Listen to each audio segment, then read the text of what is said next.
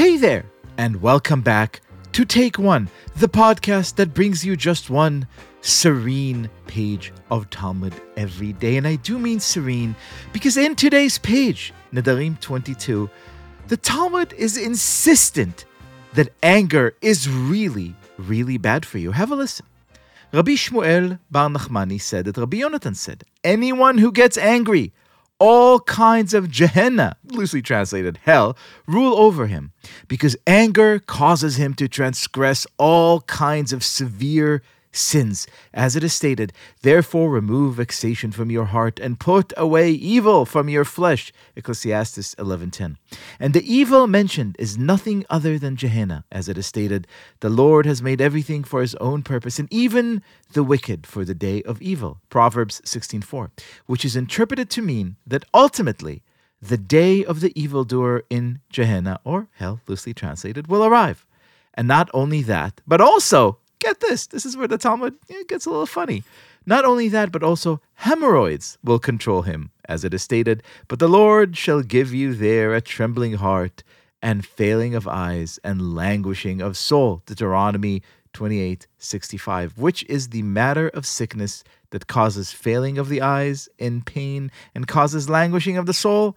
You must say, this is referring to hemorrhoids. In other words, the Talmud tells us today, he who is angry, it's as if you're in hell. It's as if you're controlled by your hemorrhoids. It's as if you're committing the absolute worst transgressions imaginable, inclined to all sorts of evil. But come on now, how might we manage our anger? To answer that question, I have the distinct privilege of welcoming to this show Norman Fisher, who is a poet and a Zen Buddhist priest. Norman, welcome to the show. Hi, nice to be here. What a piece of Talmud. Amazing. And people say it's not a funny book. Where else would you get anger equals hemorrhoids? When you read something like this, as someone who I know has thought a lot about these issues of how to control emotions, how to control anger, how to transcend, if you will, what comes to your mind? Well, first of all, just to say that I have always thought that the Talmud was a very funny book. It's amazing the stuff that the rabbis come up with. It's amazing. Somehow or other, the idea that hemorrhoids lead you to failing of the eyesight and languishing of the soul, what a thought. It's really quite something. But it is surprising that I seem to be saying that there's nothing worse than a moment of anger. There's no way that it's a good thing anyway.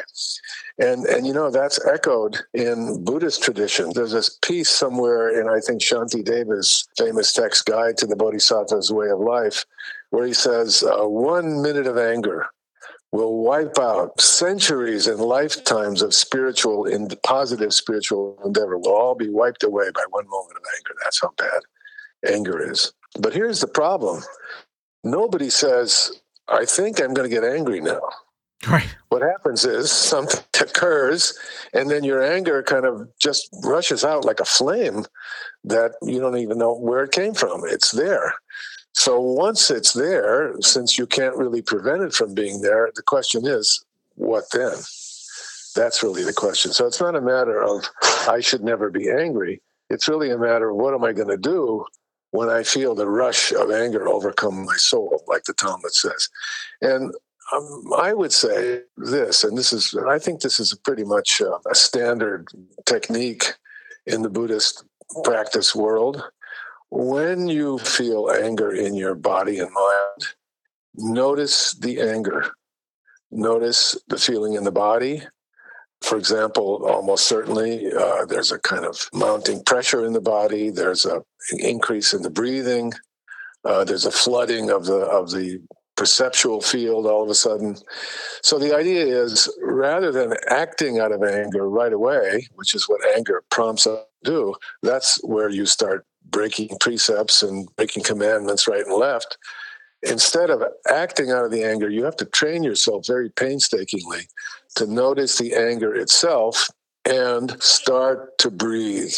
Start to breathe a good deep breath, 1 breath, 2 breaths, 3 breaths, and bring some calm to yourself before you respond. So the trick is to be able to observe and take care of the pain of the anger within yourself before you act, because anger actually is painful. It is really painful in and of itself, which we don't realize when we lash out from it. We can feel powerful or we can feel, effective. But the truth is, when you look and see, anger is very painful. And so you need to take care of yourself in a moment of awareness and a moment of breathing. And that's what I would do.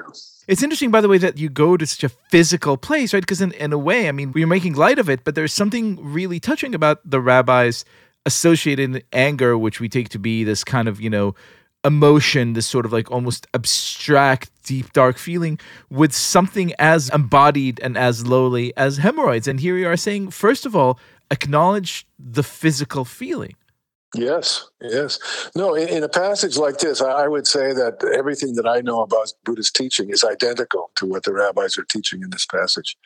Because, there's a lot of places in Jewish tradition, probably in Talmud. I don't know much about Talmud. I'm guessing there are places in Talmud where there's, righteous anger and acting out of anger that would be justified. But here the rabbis are saying, no, anger is bad. Don't act on it. Don't let it get the best of you. Amen. Selah. Norman Fischer, thank you so much for being our guest, and we'll remember, hopefully, to breathe deeply next time. Yeah, I hope so.